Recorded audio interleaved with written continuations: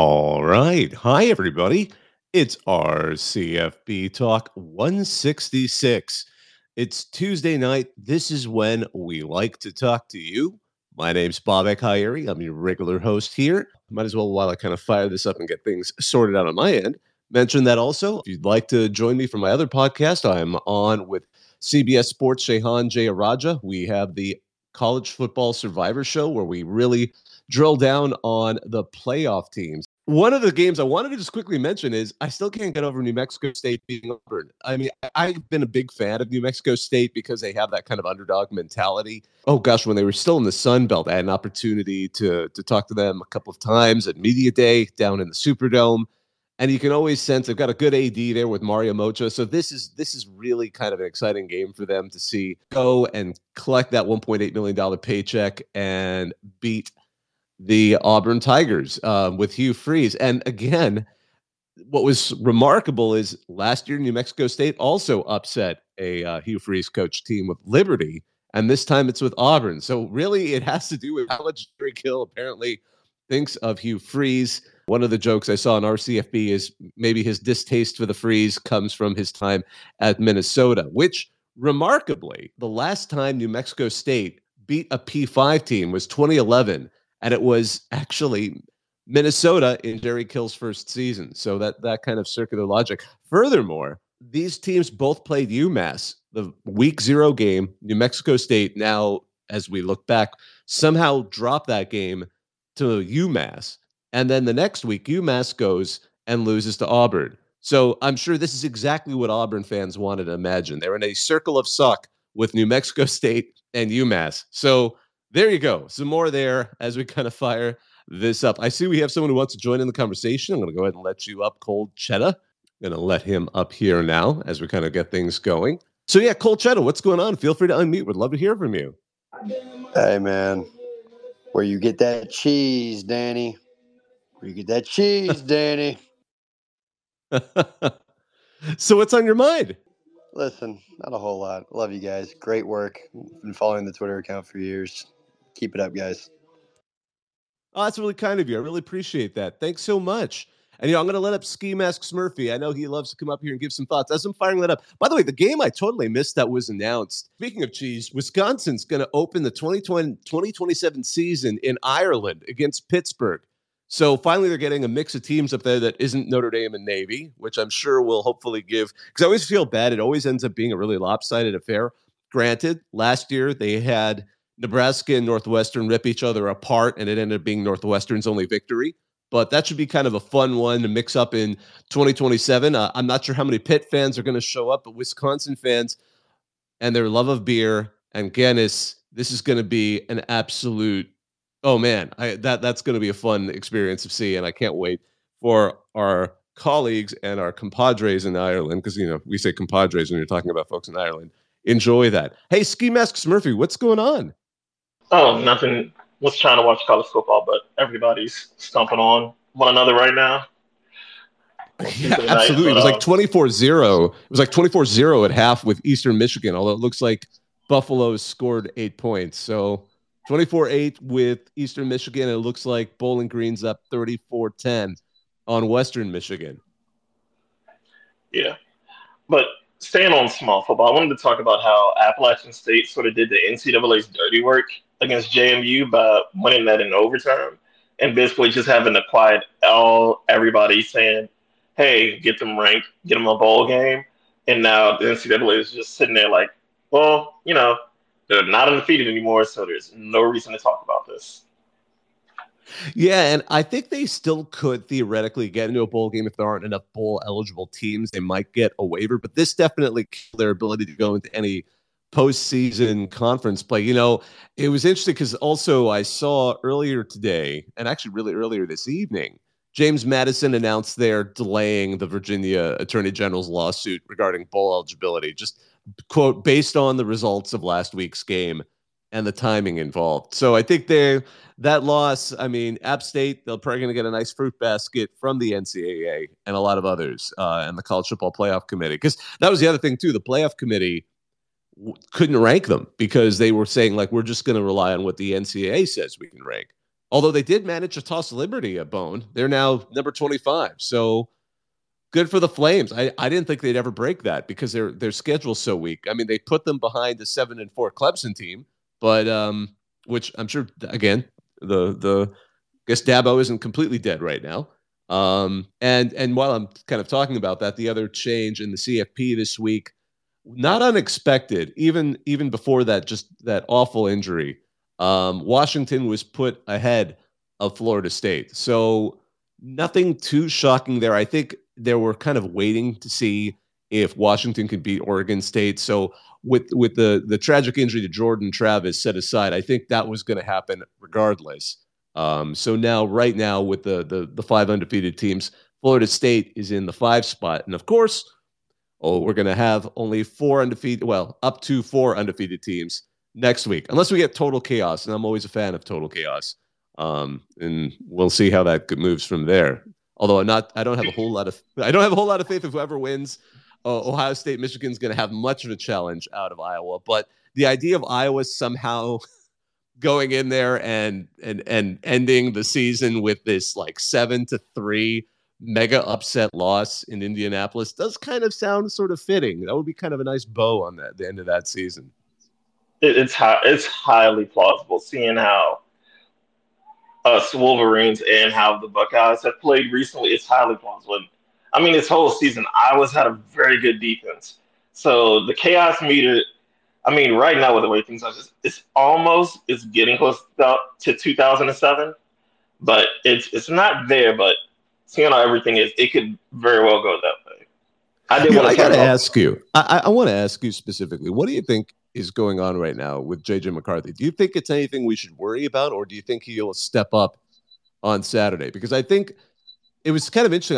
I was just talking about this on the other show I do with Shehan Jayarajan. We were talking about like I feel like he's almost played his way out of the Heisman consideration in the last few weeks. The first one with Penn State, we're like, okay, Moore just wanted to run it 34 times in a row because it was working. I get that. But then with Maryland, I felt like that game didn't go great for him, and that affected perhaps some opinions on or maybe it's because Harbaugh isn't coaching. I'm not sure, but certainly that gives him a booster, it seems, in games. And I don't know if that's just because there's a push to give him more plays when Harbaugh's on the sideline. What do you think?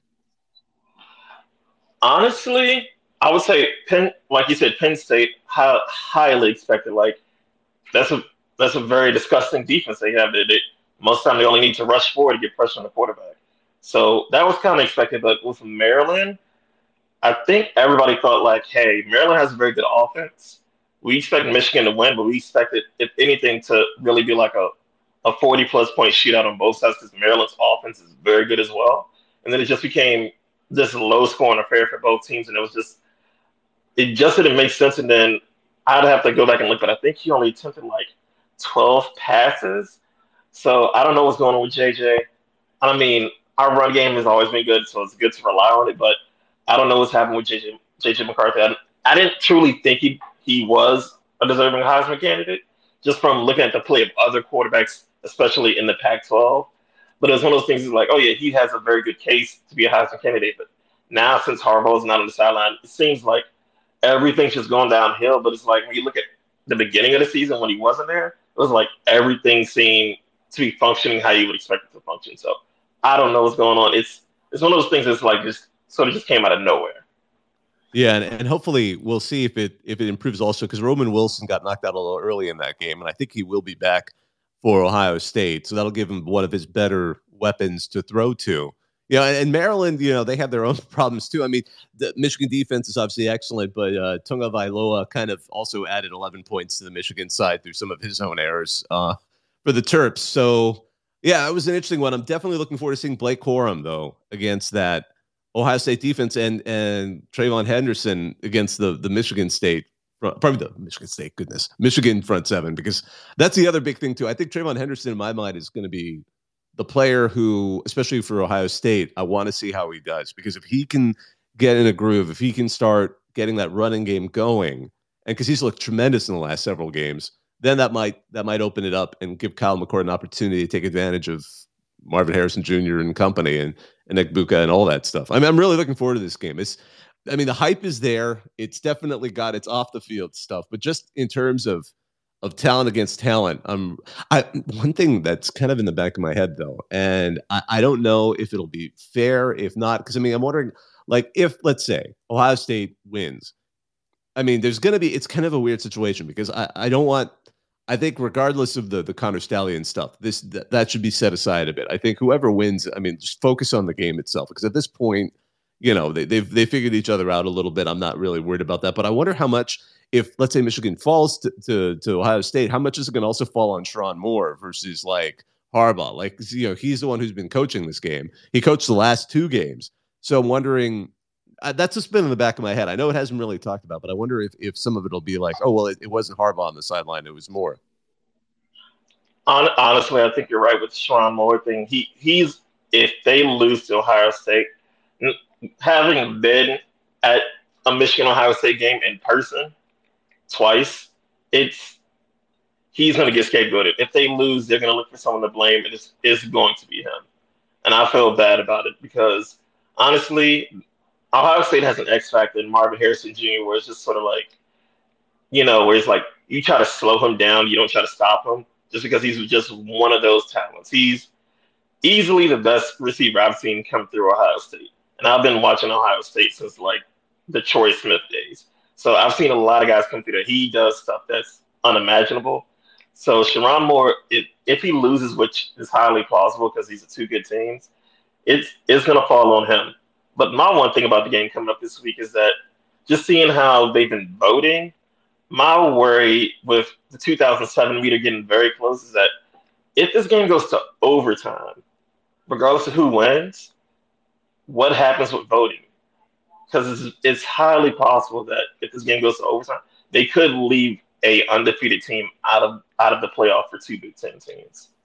Oh, wait, I don't know. I think whoever wins this game, assuming they get past Iowa, and I respect you Hawkeyes, but I think they'd be a shoo-in at this point. The whoever comes out of the Big Ten, especially undefeated, is absolutely in.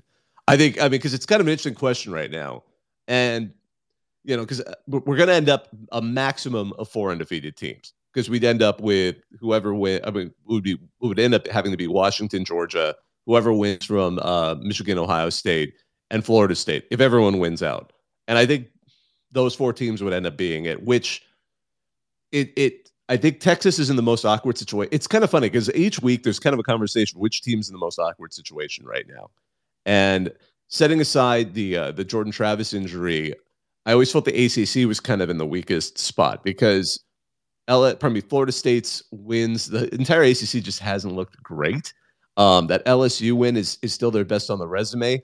Louisville at least is going now to the ACC championship game. They only have 1 loss, and theoretically, see how they do against Kentucky, but they could also get there. And technically, Louisville with there's still the ultra dark horse chaos candidate that could somehow back into the playoff if like a lot of people lose.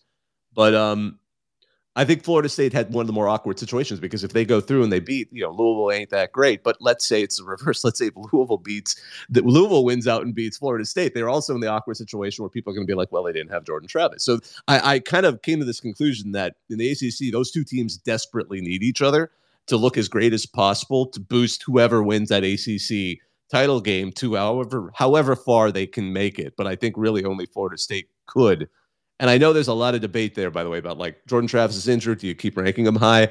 It's an interesting question because I don't know. Like if I were to go like on a neutral field right now, I would certainly, in my mind, suddenly Oregon and Alabama and possibly Texas might be able. I might bet on them if I were a betting man on those teams. But at the same time, if they go undefeated, I feel really weird about the idea of not letting them in. So I just wanted to kind of that's one of those thoughts that's been in my head this whole time. But going back to the game, speaking of, we're talking about Sherrone Moore being a fall guy.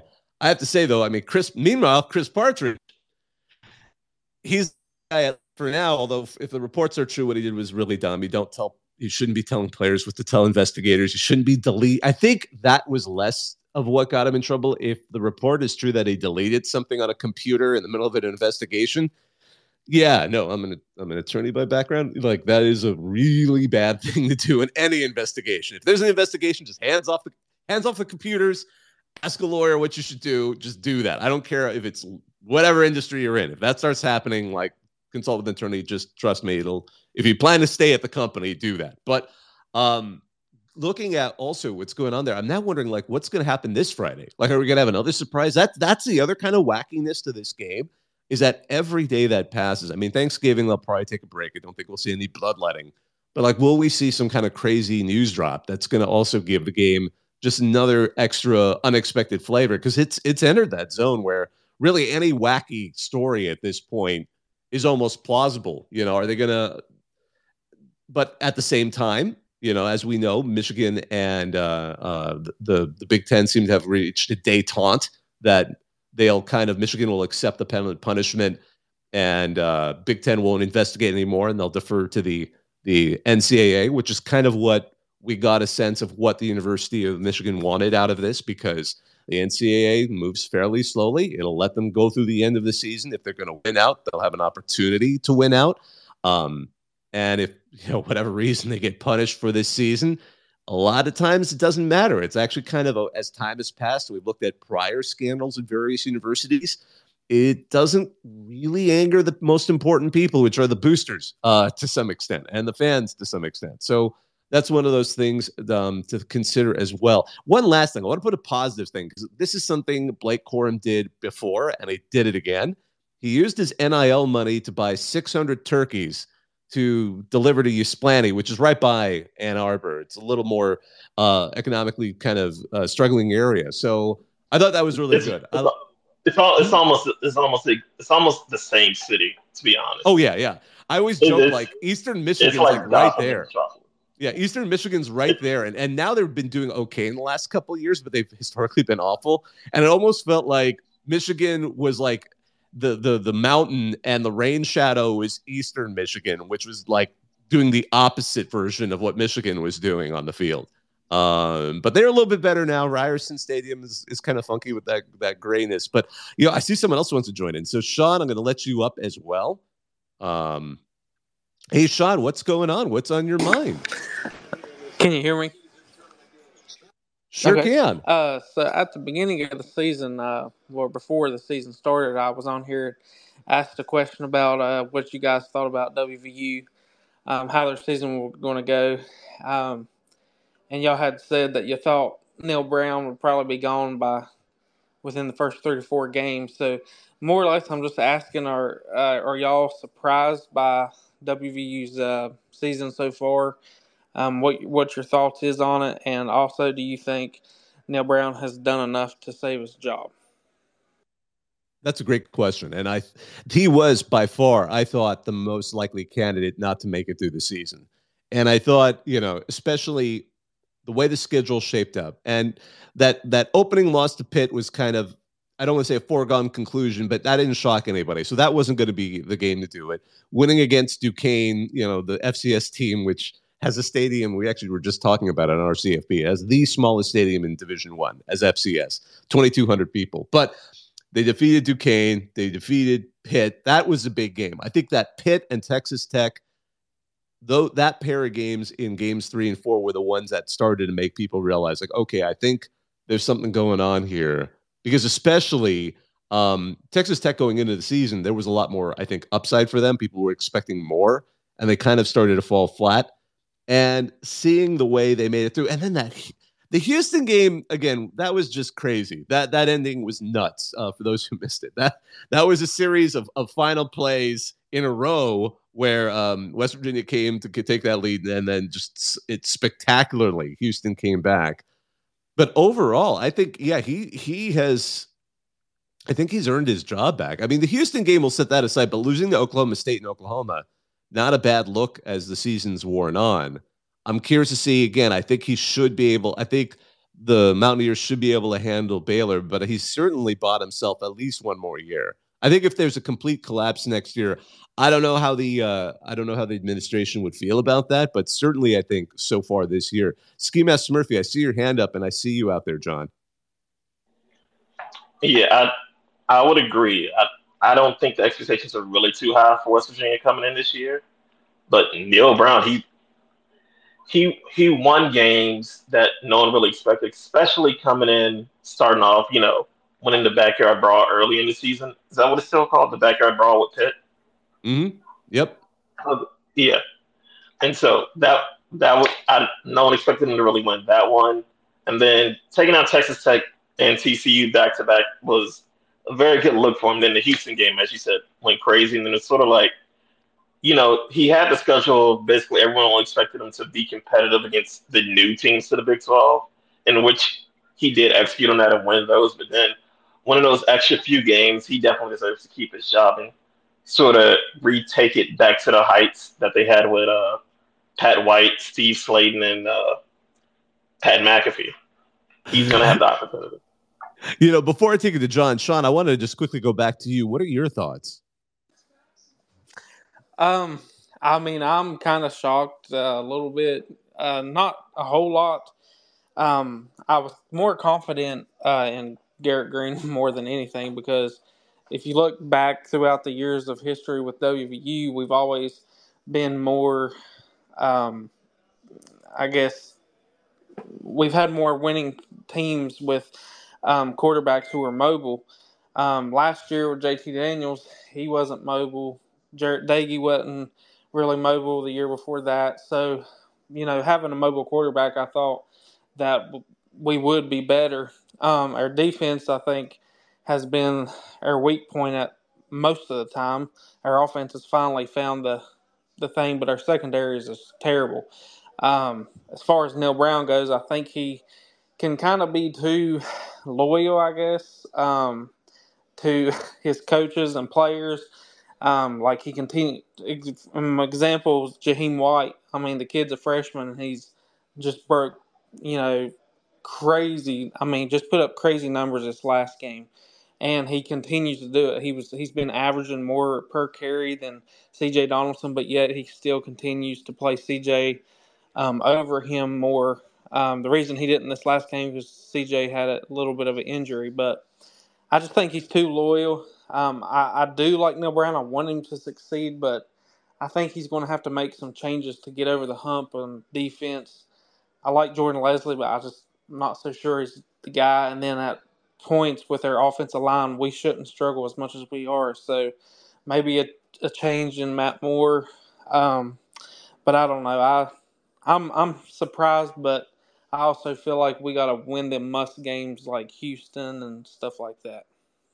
Yeah, and especially if they can win at Baylor, which, again, seems quite doable this season, because Dave Aranda is one of those coaches where I'm not really sure his future at the end of this season. They may keep him at Baylor. We'll see. I don't know if he's even gotten the dreaded vote of confidence yet. And then, that would be 8-4, and then the opportunity, obviously, to go to a bowl and get that 9th win. I think it would certainly be a turnaround. So I think there's few coaches that have managed to come off the hot seat as successfully as he has this season. He's definitely one of the leading ones. I think when everyone does the retrospectives on the season, he's going to be one of the, if not the surprise candidate. There might be some more. Jerry Kill just simply getting where he is at New Mexico State. He was never on the hot seat. They were thrilled last year that he even won 7. He went 7-6. That's a triumph at New Mexico State.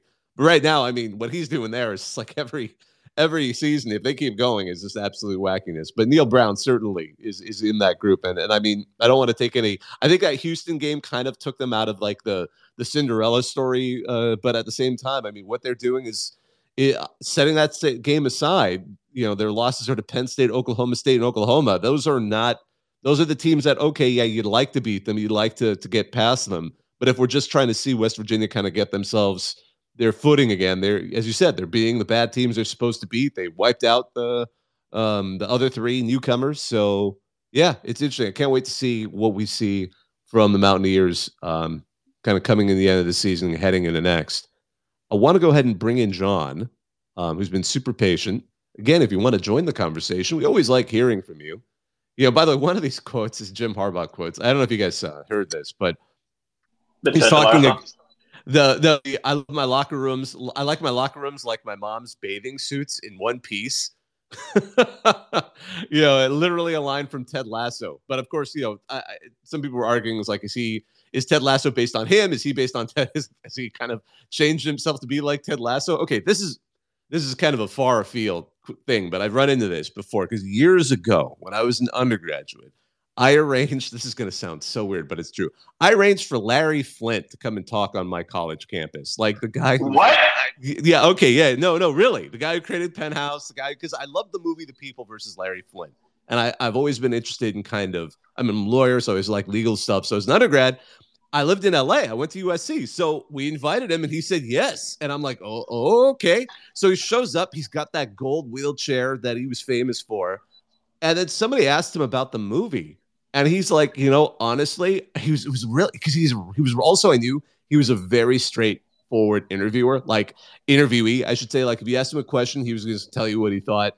And he was always kind of interesting and cantankerous, but not like too overly rude. And he's like, yeah, honestly, as time has passed on, I can't remember what my real life is and what was in that movie with the one with Woody Harrelson, which is an excellent movie, by the way, with Ed Norton, just tremendous film. But he's like, honestly, I've stopped being able to tell where my life ends and the movie begins. And I'm wondering if, like, for Ted Lasso, is that like Harbaugh? Is he kind of like going into that zone where it's like, who's him and what's what's the show? I don't know, but I'm gonna just transition over to John. What's up? I never thought the name was football talk. That's just insane. Yeah, who thought he was gonna pop into this? John, what's on your mind, man? Hey, man, how you doing? Good. I'm not sure how I can even follow that up, but I will try my best. Between that and the guy who asked about what political event can fund the firing of his coach in North Carolina, I'm not sure I can think of a better question ever on the space than that. But so I just had a quick question now. Now that we're at the end of the season, who do you think, in your opinion, has been the most disappointing team this season? Oh gosh, this is a painful one to admit, but USC. Objectively, I can say USC because that was. I mean, for those who don't know, that's my undergraduate, but I've been out long enough to not really feel that much of a homer pick. But I mean, you have Caleb Williams, you have the momentum coming into this season, but we saw the signs. I mean, the first Utah game last season was truly just an excellent game. I mean, Utah went for it on 2 and got the win. That was what that game came down to. And then the Pac-12 championship game, Caleb Williams got a little dinged up, and then he couldn't produce at the level he normally did, and Utah absolutely was able to take over that game. And then we saw the Cotton Bowl, where we're like, okay, what happened here? The USC defense let them down again. Maybe we'll see a change. And they didn't change. We had Alex Grinch again. The defense somehow managed to get worse despite some transfer portal picks. And it just seems like this season has fallen apart. And I've been reading some of the analysis on it. I don't read too much about it because, frankly, the more USC becomes irrelevant, the less I particularly care. And I'm not saying that like I don't want to know, but I mean, it's like once they fell out of the playoff contention, I mean, USC is just another Pac-12 team, and I'd rather focus on Oregon, Washington, and earlier this season, Oregon State and Utah. But going 7-5 right now and heading into a situation where it's, I mean, it was funny too. Are they going to end up in the Sun Bowl at this point? I mean, they finished the regular season. And is he going to end up like that year Lane Kiffin went to the Sun Bowl? And is he going to wear the sombrero of shame when they do the photo ops, before the Sun Bowl? you always see them kind of doing that. So that's my pick. But John, I'd love to hear yours. And Ski Master Murphy, I see your hand up. Yeah, well, I'm kind of curious of the percentage odds you think that USC Oklahoma happens in bowl season at this point. So it feels like it's inevitable. Like no matter what the record is, it feels like someone's going to set it up. Oh, I think USC's played its way out of that. I think they've actually they're going to be facing some like 4th-rate ACC team. We'll probably see like USC Duke or something, and it'll just be this miserable game. And El Paso is a nice city, but I mean, it's going to be a miserable game wherever they end up. I don't know where it's going to be.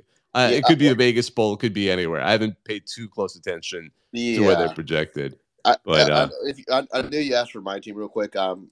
I guess a little bit more off the wall, but I really thought Cincinnati was really disappointing this year. A couple years ago, that was one of the hottest teams on the G5, transitioned to the Big 12, really trying to make a big splash, and just completely fell flat. I mean, just a really disappointing year overall. I think they're 3-8 right now, and they just have fallen flat multiple. I mean, they lost and a lot of bad losses. So I personally just outside the Power 5. I think not outside the Power 5, but If you're a non-USC pick, I think Cincinnati's my one for me.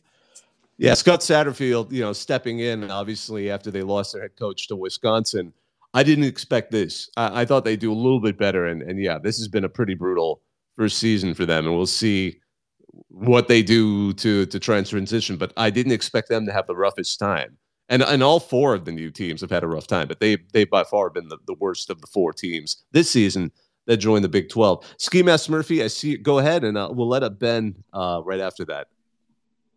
Well, my 2 cents on the disappointing teams this year. I would say Cincinnati was a little bit expected. Like looking at everything they lost with, you lose Luke Fickell as your head coach and as a great recruiter. He's gone. Then like going from that playoff season, they've lost Desmond Ritter, Alan Pierce, Kobe White, and Sauce Gardner. And like when you see how they perform in the NFL, you sort of like see why they were able to get to where they were. But it's like you're losing guys like that, and then the coach who brings in guys like that, sort of expected to go down, but yeah, didn't expect them to be this bad. I would say my two teams I picked for disappointing seasons this year. Unfortunately, Bob, I have to put USC in there. I expected them to get the defense together this year, but they just haven't. And it's one of those things where it's like I went through and ran the analysis on like every defense since Lincoln Riley got hired as head coach at Oklahoma. He just doesn't put together well performing defenses. They're just like extremely bad versus other coaches of his caliber. And then the other team I'm throwing there would be Miami. I expected them to sort of be in competition for playing in the ACC championship this year. And then it sort of seems like that mishandling of the end of the game against Georgia Tech. Once that happened, everything just went out the window for them. I definitely agree that was kind of a weird turning point for them, but they've stayed fairly competitive. I'm going to give them a little bit of an edge only because they were able to make Florida State and Louisville in back-to-back weeks kind of struggle to get those wins. They didn't totally roll over. So we'll see. I'm curious to see if next year they can kind of tighten that up and see some benefit. Sean, I'll let you. I saw your hand up, and then I'm going to let up Ben. I kind of think too that even Penn State, even though they have a winning record, even as WVU was getting ready to play them, I was reading so much into them, and there was so much hype from around all of college football, every site, every ESPN, to all of them, about they would probably be in the Final Four, and they just had all this hype around them, and then they just never win the games they shouldn't, like Ohio State, Michigan, and I just feel like at some point James Franklin, I don't know, I guess he's got to be held accountable for not being able to win these big games like that. Yeah, I think that's actually a great pick. That isn't necessarily a team that's lost a bunch of games, but they are absolutely disappointed with where they are.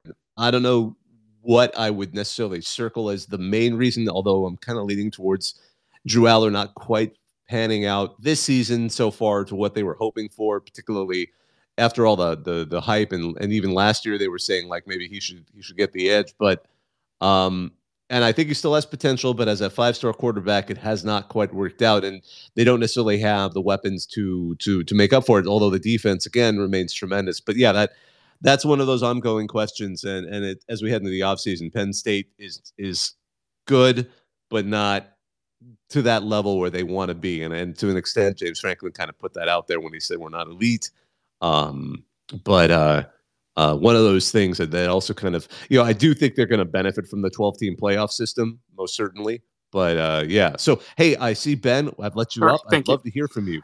Speaking of the Miami Hurricanes, I was wondering if you had any bowl projections for them if they win this Friday against Boston College, and what do you think next season has for them, especially with SMU, Cal, and I believe it's Stanford who's joining the ACC next year? Well, I think overall next year, I'm a little more optimistic about because again, seeing the growth between the previous year and this year, and we were kind of just talking about that because that Georgia Tech loss was just a pure coaching error, and there's no way to sugarcoat that. But I think overall, I'm seeing signs that Miami is at least getting to a place where they're able to be competitive and in the ACC do fairly well. Now, where they're going to go bowling? That's a great question, especially if they win out. I could see some of the bowls like the Fenway Bowl. I know that's an ACC game, which would be really awful. Can you imagine Miami being sent up to Boston to play on December 28th? I mean, the more I say that out loud, I mean, the more I'm kind of like in shock. Oh, wow. Nice. Somebody. Okay, cool. Yeah. I think I've got something on this system too. I just never use it. But yeah, I've seen the Military Bowl as well, which would be which is also Annapolis. So I don't know. Wherever they're going to be cold. Those seem to be the projections I've seen. But you never know. I mean, I think frankly, when we get into it, a lot of the things that get into some of the mid-level bowls is where teams are and how well they travel. Miami, I've never historically known them as a traveling team and a fan base. I mean, they're kind of remind me of UCLA in some ways, especially when Miami isn't necessarily like firing on all cylinders.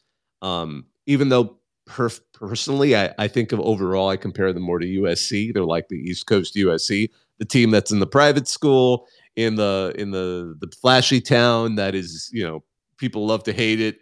But when they do good, they do really good. I mean, because a USC fan, I always thought I would love USC and Miami to play at home and home, be annual rivals because they seem just perfectly matched in attitude. But at the same time, I mean, this is that hurts them a little bit when you're getting with the middle bowls, because the middle bowls are much more about like the bowl committee really wants to pack the game because they're trying to promote the local. It's going bowl games back to what they originally were. People always forget that bowls didn't count for the national championship until the 1960s. So that's why you'll see teams that'll have won a national championship and got blown out in their bowl game because they were purely exhibition games. So the coaches didn't even take them that seriously. The teams weren't getting ready to go play and try and earn a championship or earn whatever. So they were promotional tools to hey, come down to, New Orleans. It's a Sugar Bowl. I mean, the first bowl, the granddaddy of them all is the Rose Bowl. Hey, look, there's roses growing in Pasadena in January. Why are you living in the Midwest? Come move out here. I mean, that's the reason why you bring Michigan to come play out in, and of course the Orange Bowl in Miami. Come down and see oranges. It's January. So when you're talking about the mid-range bowls, they're still kind of thinking that way. They're like, all right, how do we get more people into this game? How do we get that? Especially if they're not like the kind of I don't want to say fake bowls, but the bowls that ESPN created just to kind of add TV games. A lot of those are some of the newer ones for the Sun Belt and some of the other small ones. But Ski Mask Murphy, I see your hand up. What are your thoughts? Yeah, I was going to say with the mid-level bowls, I was going to say this might age me a little bit, but back in college in 2010, I remember I wrote a paper for my English course at the behest of football guys who were on the football team. Said someone should do a paper analyzing bowl games because we would always talk about it in class. And one thing I found with these small bowls, they always try to make sure, I would say probably 80% of the bowl games try to make sure at least one team does not have to drive more than 3 hours to be at that bowl. And then the other team will more than likely be somewhere else. But most of the bowl games, they try to make sure the teams competing are extremely close to try to pack it out. Yeah, unless you're the Boise's Potato Bowl, in which case just please make it. If you can make it, that's great. We'd love to have you by our blue turf in the middle of December. Hey, well, I was going to say, I will say the Idaho Potato Bowl and the Hawaii Bowl, those are the two bowl games that basically one of the teams, basically the quote, what you call quote unquote the home team, was the Hawaii Bowl half the time was Hawaii's playing. Then the Idaho Potato Bowl, this is back when the Vandals were still FBS. So it'd either be Boise State or the Idaho Vandals playing if they both qualified. Or what's the other one? Washington State. It'd be one of those. It kind of gets back to the whole reason they had the Arizona Bowl, which was which I remember when they created it, and I think it's still technically the Barstool Sports Arizona Bowl. There was a year, and it's come up, and now Texas State, even though they kind of got absolutely wrecked by Arkansas. I don't know if people notice this. Arkansas State, they got blown out by Oklahoma to open the season. It was 77-3, 77-0, something like that, and they just blew out Texas State 70-something to 20-something. So Butch Jones. I mean, okay, cool. You're not as off. I thought he was a dead man walking after the first couple of games, but no, there he is. He just blew out Texas State. But Texas State, the last time they were bowl eligible, they didn't get into a bowl because no one wanted them because they were so far away from the Sun Belt's tie-in. So the Sun Belt helped create the Arizona Bowl so that New Mexico State at the time, which was still in the Sun Belt, and Texas State would have an opportunity to go to a bowl that was relatively nearby that would accept them. And Texas State never got bowl eligible again until this year. So that kind of goes to that sort of, distance issue. And that's why, we saw the Camellia Bowl. I forget what it even goes by now. Obviously the Bahamas Bowl is now in Charlotte. It's like the famous Toastery Bowl, which is, I guess, a chain somewhere out there. But yeah, so I mean, absolutely. There's so many bowls out there. It's kind of funny to see how they are. And again, if you want to go about, I love bowl history. The Liberty Bowl, of course, started on the East Coast and for a while was in Atlantic City in an indoor venue. And if you ever get a chance, look up the images of what the Liberty Bowl looked like when it was played. I forgot the name of it. It was like a municipal hall. And it literally looks like a giant ballroom has been set up for a football game. It's absolutely awesome. It's one of my favorite kind of quirky historic photos. So look up those old Liberty Bowl photos when it was in Atlantic City. So yeah, I see Nate wants to come up too. Our friend who is a big Georgia SEC guy. Love to hear his thoughts. By the way, one other kind of light sort of thing on one of these breweries out in Ohio couldn't resist this. So they're releasing a special edition beer called Stealing Signs beer. I think that's about what you'd expect from a local brewery. The kind of antics that we like to see in these kinds of rivalry games. And by the way, Jim Mora, UConn's Jim Mora. I don't know what he was thinking when he made this quote. Fans are not entitled to whine, but here's the B word, if they don't help with NIL. That is a bold move, Jim Mora. You literally, it's UConn, and you're attacking your fans for not helping with your NIL. Blaming the alumni and fans, not always the best route to win folks over, but we'll see how that goes. As UConn's kind of had a pretty struggling season. But Nate, it's good to see you again. What's on your mind?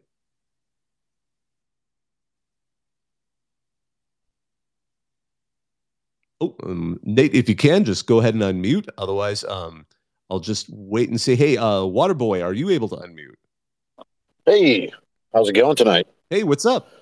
Oh, a couple things. This is the kind of the last weekend of college football as we have understood it.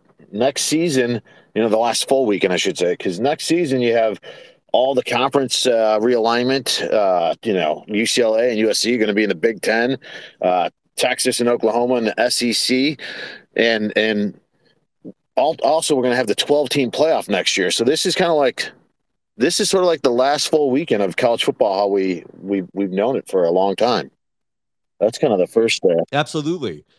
I'm looking forward to the playoff. I mean, there's all these back and forth. I think this season is shaping up to be the best way to kind of transition from the 4-team playoff to the 12-team, because there is a strong chance here we're going to have a really good candidate left out of this particular lineup, and more so than we have in any other previous year. Yeah, and there's some great teams out there. I mean, I don't think Liberty would have been able to make it in this season just because, for whatever reason, and it's not entirely their fault because their non-conference scheduling is tough because it's hard for them to schedule them.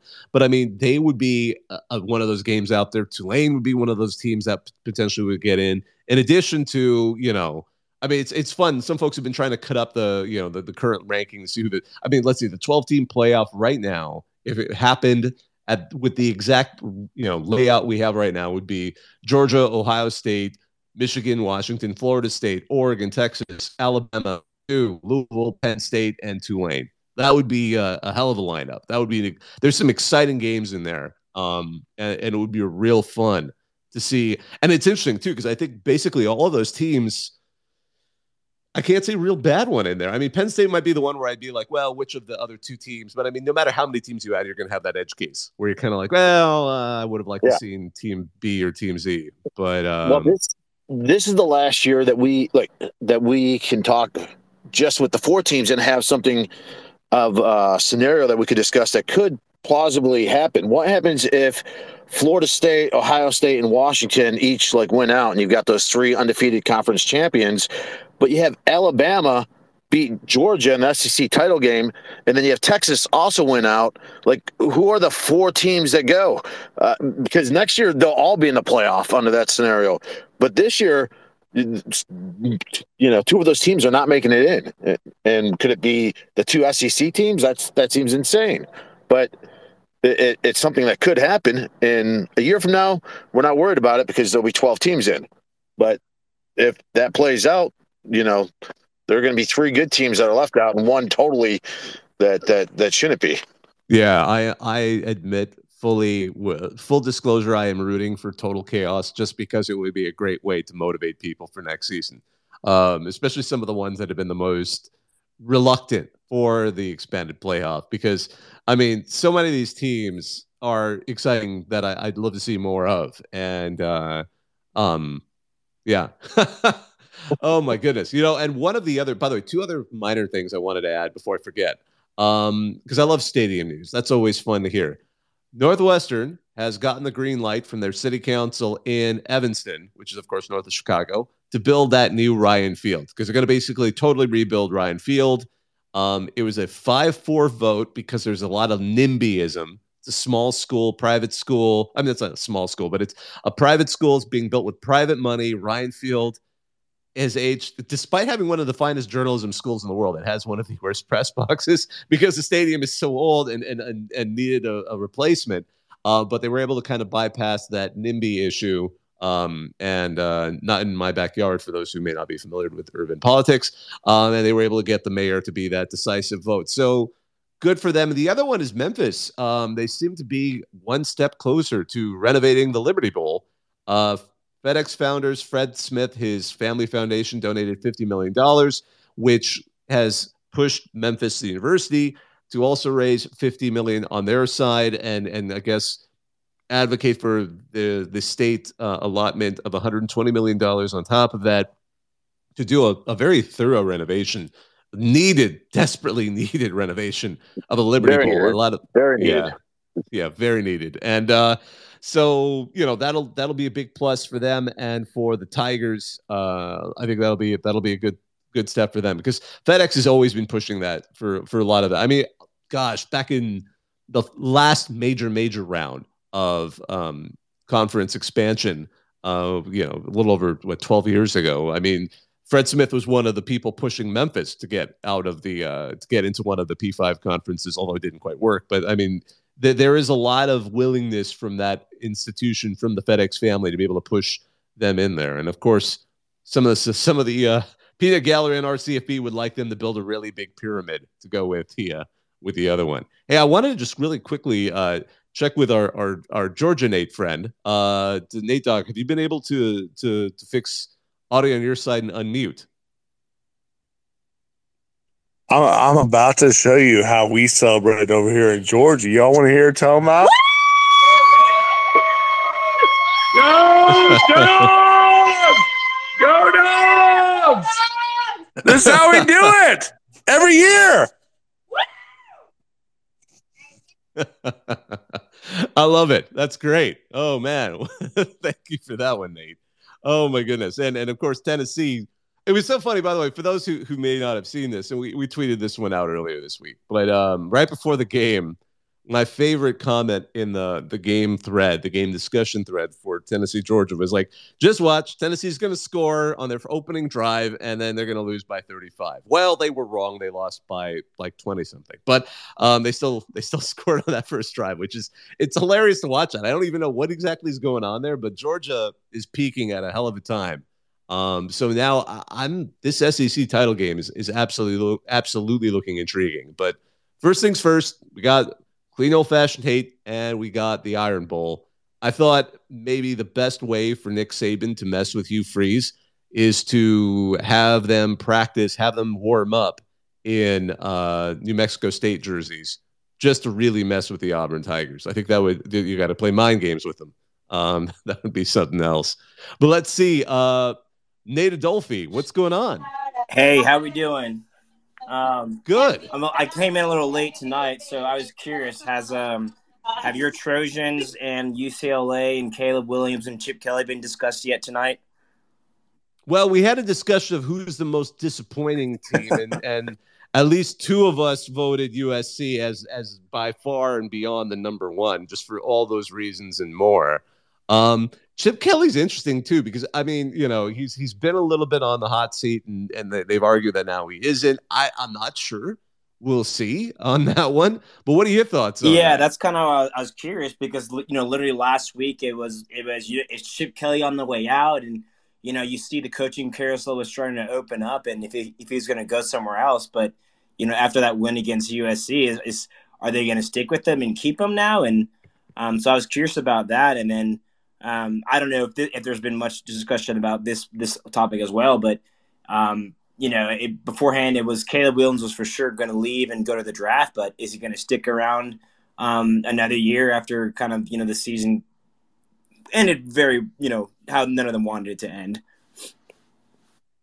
I wouldn't be. I would hope he goes to the NFL, only because USC hasn't been doing great, but arguably he's still been able to put up some decent numbers in most of his games. I mean, the problem is the whole team is basically relying on him, on his ability, and when the rest of the team hasn't been that great and has been disappointing, it's not hard for the other schools to plan their entire defense around Caleb Williams, and it's been brutal to watch because you see him trying, but it's not enough, and it's got to be frustrating that I hope he goes to the NFL and gets what he's earned there, because USC's got its own problems, but there's a certain point where they shouldn't be his anymore. And I'm sure he's gonna get a very clear. Because says like Caleb Williams, we've seen years where quarterbacks on teams that have been mediocre suddenly, when they see them line up in the combine, when they see the pro day, and next thing you know that somebody who may not expect is in that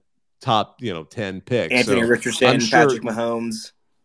Exactly. So his talent level is going to speak for itself, and I don't know how much what happened on the field, at least in terms of the wins and losses. Yeah, the wins and losses do matter, but at the same time, I mean, everyone saw this USC defense. So, I mean, there's only so much you can do. You can almost say, it was so funny. We're having a discussion on this other show I do, the college football survival show, about, Jaden Daniels, pardon me. I mean, tremendous. He reminds me of Caleb Williams last year, except his numbers are insane. Yeah. And I mean, he's on an LSU team that also can't really play defense, but I still can't get over these stats. For those who missed it, I mean, if you missed 2 weeks ago, 606 total yards against Florida with 375 in the air with 3 touchdowns, 234 on the ground and 2 touchdowns. And then again, people were kind of distracted this past week, but he did another crazy feat against Georgia State. Granted, it was Georgia State, but again, 25 of 30 passes, 413 yards, 6 touchdowns. And 96 yards and 2 touchdowns on the ground.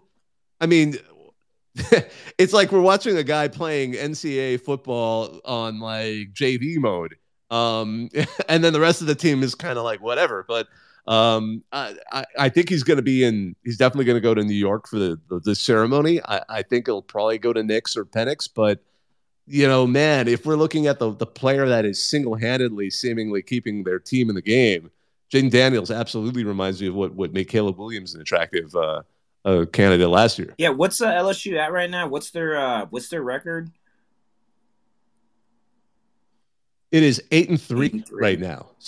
So not terrible. They're basically okay. They're not a playoff contender, but they're okay. And I mean, that's been kind of the Florida State really needs them. And I think to some extent, and there's some argument that the playoff committee will sort of push some teams higher in once they get past the true candidates to sort of, backfill and kind of legitimize their ranking. So this latest ranking, they moved them up 1 to number 14 behind 9-2 Oklahoma. They're now the lead 3-loss team. They were last week, but they've maintained that. So again, that helps buttress not only the SEC, but especially it gives Florida State their marquee win. John, I know you wanted to add something into this. Yeah, speaking of Caleb Williams, did you see Ian Rappaport's tweet this past couple of days regarding him? I did not. It was bizarre to say the least. I think a lot of people called him out for it. Especially was comparing Joe Burrow and Caleb Williams and the factor of leadership. The fact that Joe got hurt and still went to the press conference versus Caleb. Declining a media interview. I'm just kind of curious. So if what it almost feels like a weird media slant this year of a criticism of Caleb Williams. I was kind of curious. I just wondering if you just maybe feel the same way, or maybe have noticed something in that regard. It's interesting now that you remember. I forgot. I've heard this conversation. I've heard the topic. I just haven't. I forgot who actually initially tweeted it. Yeah, no, I think you got to be better about doing, especially if you're going to go to the pros. I mean, it's just expected of you. Is it somewhere I'm worried about? Not really, because this is sort of a young person, sort of like. Trust me when they tell you, like, I mean, I'm not saying you have to go straight up, I'm here so I don't get fined or anything like that. But I think somebody will step up for that. But to me, that does feel like kind of the youth factor going in there. And yeah, you can't really do that, but it's not like, and is this the tone of the program? Because I mean, that sounds also very Lincoln Riley. And so you're getting the tone set from the head coach there. And he has had his own troubles dealing with the media, and especially the LA media. So I'd see some of that. By the way, before I forget, Ski Master Murphy, I wanted to thank you for dropping. You found that photo I'm talking about. It's in the replies in kind of the conversation in the bottom right. If you think that's the Liberty Bowl in Atlantic City, which looks like a 2-tier Kibbe Dome. That's absolutely it, with that glorious stage at one end. And a 1-minute video showing that just shows you that you actually played on it.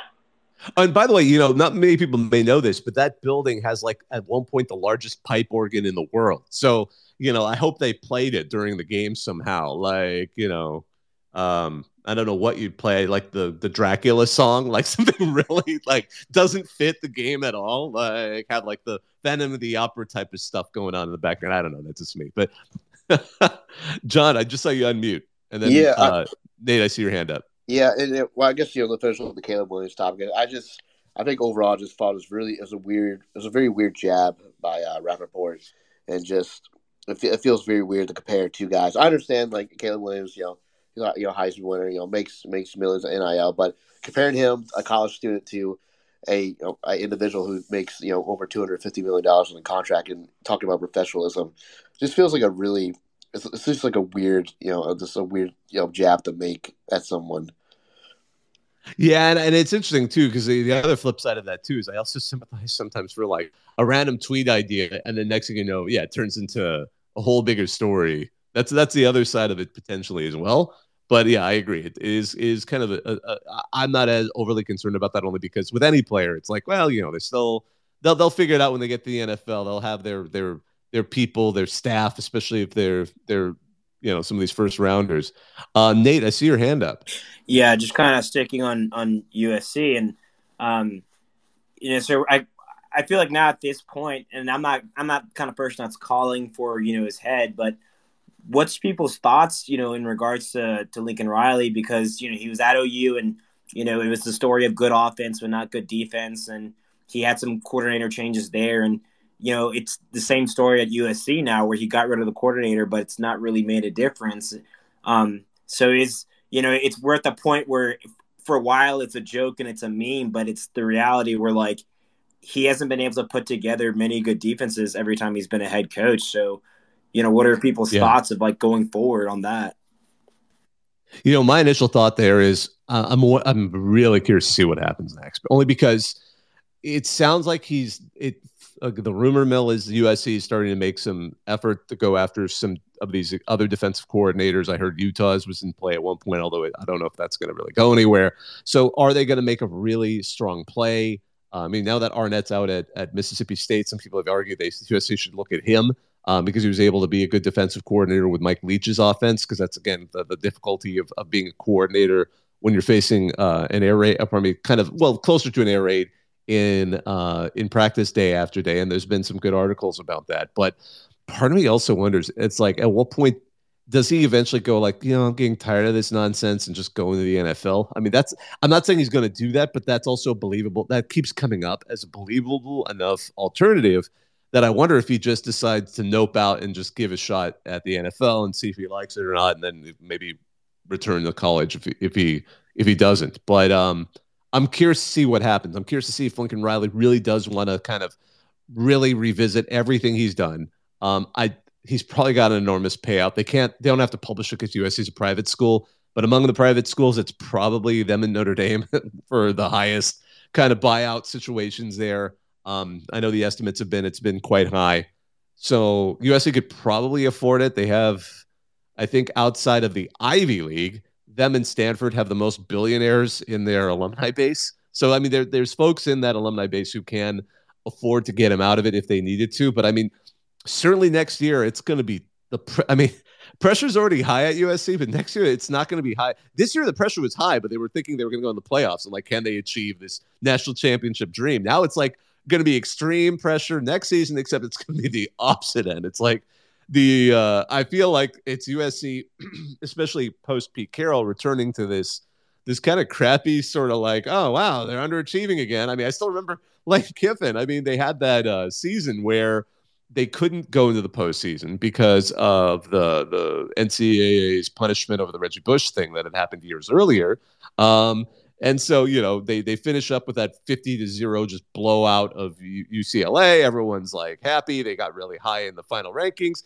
Matt Barkley comes back the next season, and then they just flop. So this season reminds me of that kind of the extreme transition from a USC team that people are like, oh wow, look, they're back, they're going to be great, and then they kind of collapse the next season. So I don't know that this next season, I don't know what it would take for Riley to really be in trouble. I don't think next season they would do that. I think they were going to give him that full season, then that would be the season afterwards. But I could see it, especially with how he handles the media. That's kind of the thing. All of these weird kind of clunky things that I don't know if he's going to adapt to it. Because, I mean, coming out of, he was already famous at Oklahoma for some of the things he was doing to kind of like box out the media and the local media there. But, they're more willing to play that game in that market only because Oklahoma is the big thing. I mean, the Thunder are obviously another big thing, but Oklahoma Sooners football, I mean, it's huge.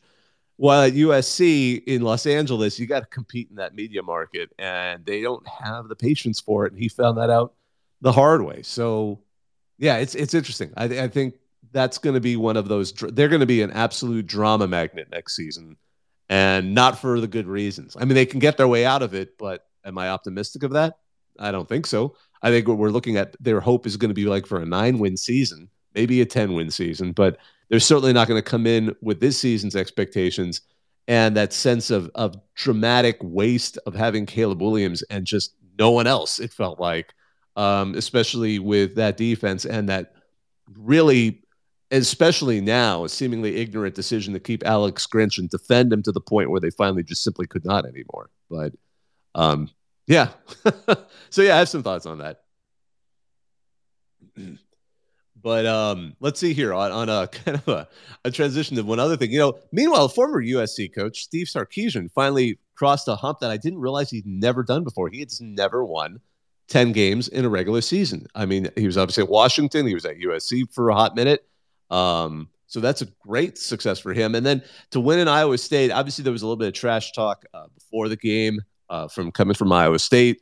And one of the things, though, that I thought was interesting, and I thought this wasn't a bad quote by Steve Sarkisian, was basically talking about something that had come out before, where it's like we have 5-star talent, but not a 5-star culture at Texas. But now he said basically like it feels like we have both again. And to their credit, Texas is looking great. Honestly, though, in the playoff picture, they probably have kind of fallen into a situation where of all the one-loss teams, they seem to have right now seemingly the toughest route to get into the playoff. And I'm not counting the loser of Ohio State, Michigan, because I don't think that team may necessarily have a way in unless things really go crazy.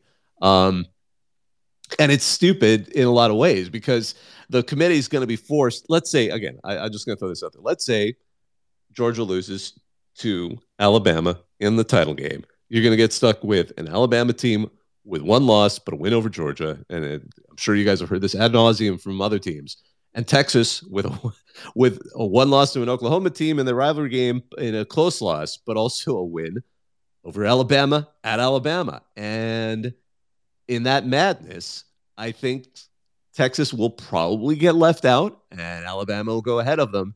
And this kind of goes to my chaos view on this, where I think it'll be awesome because not because I'm rooting against Texas, but because it's going to make a lot of angry people really rooting for that 12-team playoff next year. But I think we're headed towards. I'm really curious to see which team's going to get pissed. I think there's going to be a team that's going to be absolutely madness fury, like whatever fan base du jour you think is the bonkers fan base of college football. We're going to watch one of these teams in this top 6 become that team on a level that no one has ever seen, with the fury of 1,000 suns.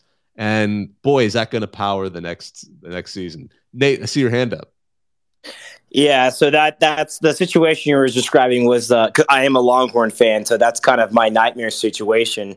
And personally, I'm accepting the fact that if Alabama does win, that they're going to go above us. So I am rooting for the Dogs. So shout out to other Nate in here, Georgia Nate. But I am curious if Georgia does end up pulling out the win. Let's say Florida State also wins out. I'm hoping the Gators, maybe without Travis Hunter, Florida Gators should maybe do something, or even Louisville. But if Florida State did win out and Texas, gets the Big 12 championship, beating Oklahoma State, and what Oregon loses to Washington, is that going to be enough to get us in, or is it still like very low chances? Like, Florida State undefeated, but no Heisman, candidate quarterback. Are they still going to get in? And then you have the Michigan, Ohio State, whoever loses out of that. Yeah, that is going to be the deal. And I got to say, Florida, I don't think Graham Mertz is going to be playing for them because I think he injured his collarbone last week. So it's both teams are going to be kind of in an awkward backup situation with quarterbacks. Yeah, no, that scenario. There's a couple of these where that could turn out. I see a couple of folks want to talk. Waterboy, I see you're unmuted, and then Ski Masks Murphy. Yeah, I just want to say, in that scenario, if you're a Texas fan, you need to root for Oregon to beat Washington, because Texas, if Texas has the one loss and the win over Alabama, that is as inviting, especially if then Alabama beat Georgia, versus the other scenario that he was describing. If I'm a Texas fan, I am definitely rooting for Oregon to beat Washington to try to get into that 4th spot. I don't see how that one works out, because they've been ranking Oregon above us the entire time of the playoffs. So why would them beating the number 4, number 3 team? Yeah, I don't like. How does that help out Texas at all? If Washington wins out, they're going to be in no matter what. Yeah, and the Ohio State Michigan winner is in no matter what. And we were just describing the SEC winner being in no matter what. So then you're looking at, hopefully Florida State loses. But if Florida State also, obviously you're rooting for Louisville, but you're also to try to get like a second team out of there would be to have Washington lose. And at least you have an argument now against Oregon, where if Washington wins, you don't have any argument there. I guess that's that's going to be tough. Hey, Ski Mask Murphy, I see your hand up. I know you want to chime into this. Yeah, I just want to say, two things. One thing in all of this mess, I feel like the college football playoff committee, they sort of need to have points similar to the AP poll, so we can sort of get an idea of how close they think these teams are, and if there's a gap between how they see teams. Because honestly, when you look at Washington and Oregon, you can sort of make the sense of hey, we can sort of rank these two teams close, since their game was only won by a field goal. So whoever wins that game in the end it'll probably be interchangeable regardless of who wins. But I would say for Texas, they can make the case that, they lost to Oklahoma and they beat Alabama, but they can make the case Oklahoma, that's a neutral site game at the Cotton Bowl, versus us going into Alabama's house and getting the win. So they could have that argument. But, for Texas to get it in, they need a little bit of help on a few different fronts. Nate, if the team you should root for this week should definitely be Oregon State.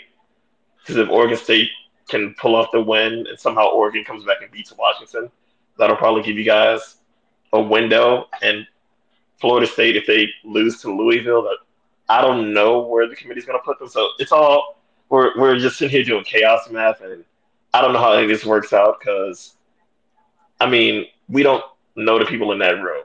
and we don't know how they're going to vote. So anything could happen. They're totally not consistent, because whenever you try to trap them on a "you're not being consistent" question, Boo Corrigan will just sort of say, "Well, it's one of many factors we look at."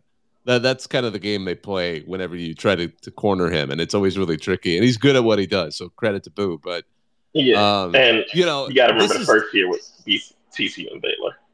Well, and the thing is, this season, what makes it so interesting is the chaos scenarios are all so plausible because these are so many good teams. It's just as viable to imagine Oregon beating Washington in the Pac-12 title game, Alabama beating Georgia in the SEC title game, and then you have, those are far more plausible than, let's say, like some of the others, like, Georgia Tech somehow pulling something off, or Iowa somehow pulling off an unexpected victory. But with that, then suddenly you really have a mess, because then you're going to have several one-loss teams and potentially more openings in there. But this is, hey, credit due. This is, the writers of this season have made it exciting. That's all I got to say. That we have a lot to talk about, because honestly, I love how unpredictable the future of this is going to be. Before I forget, I want to do a quick shout out to Washington and Washington State for keeping things sane and announcing that they're going to have a 5-game continuation of the Apple Cup, despite the split of the conference. I think that's great. I think it's stupid when teams refuse to do it. Yes, I'm looking at you, Texas and Texas A&M, and potentially Bedlam, because and it sounds like by all accounts, Oregon and Oregon State are working out their own details.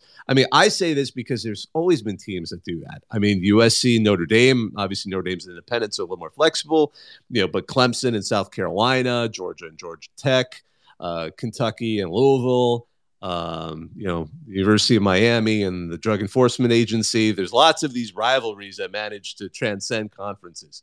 But sorry, I can't resist that one. But but still, I think that's exciting, and hopefully we'll see some more of these teams kind of pull their heads from other places and use it. Speaking of the Beavers, the thing that kind of strikes me is we keep seeing, because the coaching carousel is in full steam right now. We've got some serious, because obviously Syracuse added themselves to the pool. It's always fun to kind of create a list, create an opportunity for yourself to see what teams are looking for coaches and what head coaches and assistant coaches and free agents are out there that could potentially be coaches at other schools. And I got to say, I'm not going to get too into the details on this one, but there's some potentially exciting moves here, particularly when you have an A&M out there that could really shake it up by just stripping almost any head coach from another program that you wouldn't expect. Within reason. Nick Saban ain't leaving, but some of these others could be in play. But one of those coaches that's kind of got me thinking, I'm not sure if he's going to stick around, even though he's got such loyalty to the program, is Beavers head coach Jonathan Smith, because Oregon State's looking great. And this is the dark side of what's happening in the Pac-12. The conference is going to be kind of, slowly transitioning into some kind of arrangement, probably with the Mountain West. They're not going to be pulling in nearly the amount of money. And he's a desirable candidate for several jobs. And he's actually been really interesting, only because he's also been really straightforward about the fact that, he's realistic. He's like, the quote that I saw on RCFB, he was asked if his agent is talking to other schools, and Smith was like, he better be. That's his job to let me know what's out there. Otherwise, why am I paying him so much? You're talking about a couple of million so far. It's an agent's job to let you know what the offers are. So he's not playing. I give him credit. Like, that's the most straightforward, honest to goodness answer of what it's like to be a head coach in that situation. Now, I'll always caution, every head coach says they are completely committed to the job they have until they are on that plane heading over to the new job, because you don't want to end up the June Jones of the world. For those who may not remember, June Jones, who obviously really became famous for taking that incredible undefeated regular season for Hawaii that ended in brutal fashion to Georgia in the Sugar Bowl, but we'll set that aside. After that, there was a kind of a disagreement. He left the school because he was frustrated at program support. He goes to SMU. Then I believe it was Arizona State. He's openly coveting the Arizona State job. Makes it sound like it's a done deal. While he's at SMU, he makes it sound like I'm going to be the next coach at Arizona State. And What it sounds like is within Arizona State, there was some kind of disagreement. Maybe it was donors. I'm not sure, but the entire candidacy dropped off. They went a different direction. And June Jones was still at SMU, having basically said, my foot's out the door. I can't wait to be the Sun Devils head coach. You don't want to be a June Jones because that team completely, those final couple of seasons he was at SMU, you could tell the team just didn't care anymore because their head coach had done that. So you're 100% committed to your job, no matter what job you have, until you take that next one. Just one of those classic recommendations there. As we're kind of slowly getting into a point where I'd like to wrap this up, one of the things that kind of came up on RCFB, Iowa, Nebraska, the weird rivalry, only because it's got one of the worst names when the Big Ten was coming up with just the most generic, craptastic names for the new teams that had joined. The Heroes game. That's what they call Iowa, Nebraska. I mean, there's got to be a better name for it. Everyone dislikes it. And that's kind of the question, like what teams should name them. My favorite suggestion in this post wasn't what to name the rivalry, but a Nebraska fan, Guy, oh my gosh, let's hear. Guy RPI, not even a hard name. I don't know why I had trouble with that. He suggests a trophy for this rivalry between Iowa and Nebraska should be an actual tractor. I think that got the most traction, so to speak, on the post. Iowa fans, Sunshiny Day, said absolutely drive it back and forth once a year. So I love that idea. Why not put a tractor? If there's cannons that are used as trophies for multiple schools, why not there be a tractor? One other article I wanted to point out, Ross Dellinger, who I respect a great deal. He's at Yahoo nowadays. He's been doing some great articles over the season, but the one that caught my attention now is he was getting into the future of college football, particularly at the P5. And, the title of the article is College Athletics Headed for the Great Split? It came out earlier today. You can find it on Yahoo. But in that article, he got into some of the conversations that are happening finally openly. And one of those things is ahead of this game, Michigan at Maryland, there was actually some athletic directors and people in administrations basically came down and talked about the future of where it seems things are going. And Maryland's always well placed for this only because it's right outside of D.C., where a lot of these decisions get made in terms of policy. But basically, the belief now is, and confirmed by Maryland's AD basically said what everyone has assumed is being said behind closed doors, that within 5 years, and most of them believe much sooner, the Power 5 conference schools will likely end up operating under a new governance structure that features an athlete revenue sharing model. Some of them are calling it the Great Split. This has been kind of coming on and off for years. The question used to be called with a name I hated, Division 4, which numerically seems in the wrong direction.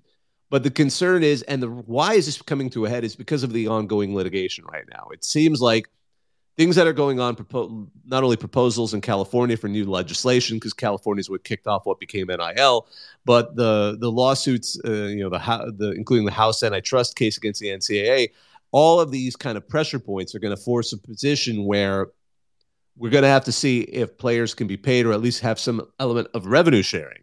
And if that happens, you're going to have programs that can do it and programs that simply cannot.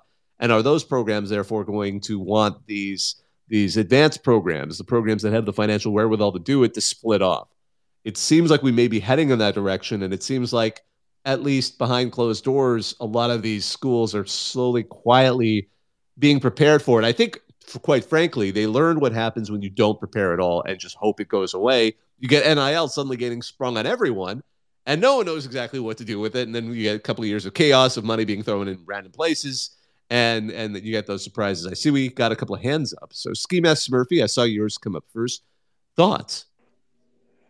Yeah, this has been something it's been going around in the Michigan community for a while because Jim Harbaugh's been a proponent of it, getting the players revenue share, but it's also gotten a little bit bigger once this whole case got involved. A lot of people in the Big Ten have been saying this may be like retribution against Harbaugh for trying to get players paid, but this has been, for me, it came to my notice during the, I think it was probably like 2013, 2014, where the Northwestern football players lobbied with their state union to get all all athletes at Northwestern recognized as employees.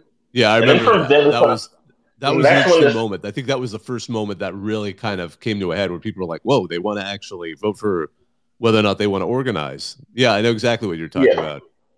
Yeah, and then initially they won, but through like appeals and other lawyer stuff, the NCAA sort of got that going. But yeah, that was sort of like the first point. Then the talk of Division IV, which I agree with you, was they're going the wrong way with that number, and it's just not a good name for it. And then the whole California thing, that was sort of their idea for a point in time when they were trying to get NIL to happen. Then the NCAA sort of like threatened and was like, if you guys get NIL, we'll sort of like, you'll be kicked out of the NCAA, then every NCAA school will be barred from participating with any schools in California who do the NIL. Then the state of California sort of like just called their bluff and said, we have enough schools in the state that we could actually have a very competitive and televised thing going on. And I think things are going to come to a head. I mean, back during that court case in the 80s where all the coaches talking about, rearranging how college football TV is done, the few smaller school coaches basically said there's going to come to a head at some point where everything's going to get broken up, where it's going to either be pro guy, like professional college teams versus actual college teams. And I think it's going to go to that way. The big schools are going to break off at that point.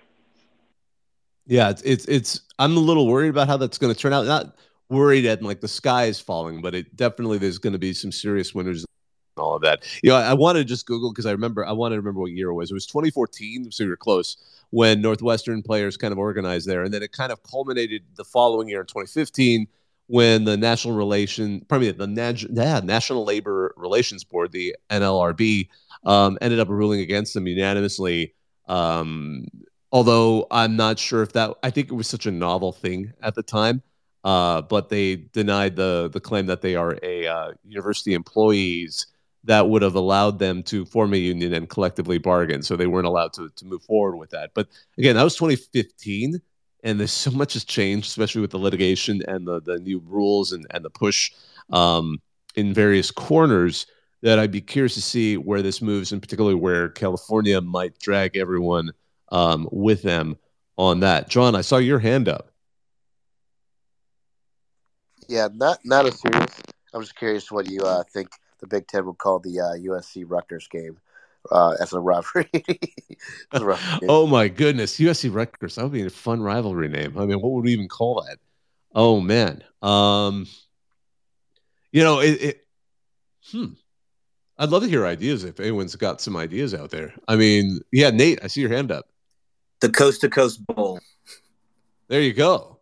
Yeah, I mean, because it's going to be the New York Metro school, which they love to generously include themselves in, versus the school that's actually in LA. So that's going to be a hell of a game. I mean, and what are we going to call like UCLA, Indiana? Well, that's a basketball rivalry right there. So what am I even saying? I mean, forget about the football programs. I don't know why I didn't even think about that the moment I said it. But all right, let's see here. I'm going to go ahead and slowly wrap this up, just because it's kind of it's going to be about 90 minutes of showtime, not quite. I just wanted to thank all of you for listening. This was RCFB Talk 166. My name is Bob Akhayiri. We do these every Tuesday night at 10 p.m. We talk about college football, whatever your thoughts are. So much going on. We're getting to the final week of the regular season. Who knows what'll go right? Who knows what'll go wrong? Depending on whose team it is. We'll have all the favorite teams win out, minus whoever wins, Michigan and Ohio State. Or will we see chaos reign? Or a mix of both? It's been a very kind of stable couple of weeks. It seems like we've got one kind of coming up for us. So depending on what happens, we'll be happy to talk about it here on RCFB Talk. So again, on behalf of all of us here, thank you for joining us. If you missed the beginning of this, these automatically turn into a recording on Twitter. But if you missed that, if you prefer here as a podcast, we'll eventually upload it wherever you get your podcasts. On behalf, again, of all of us, thanks for listening. Now I'm hang up.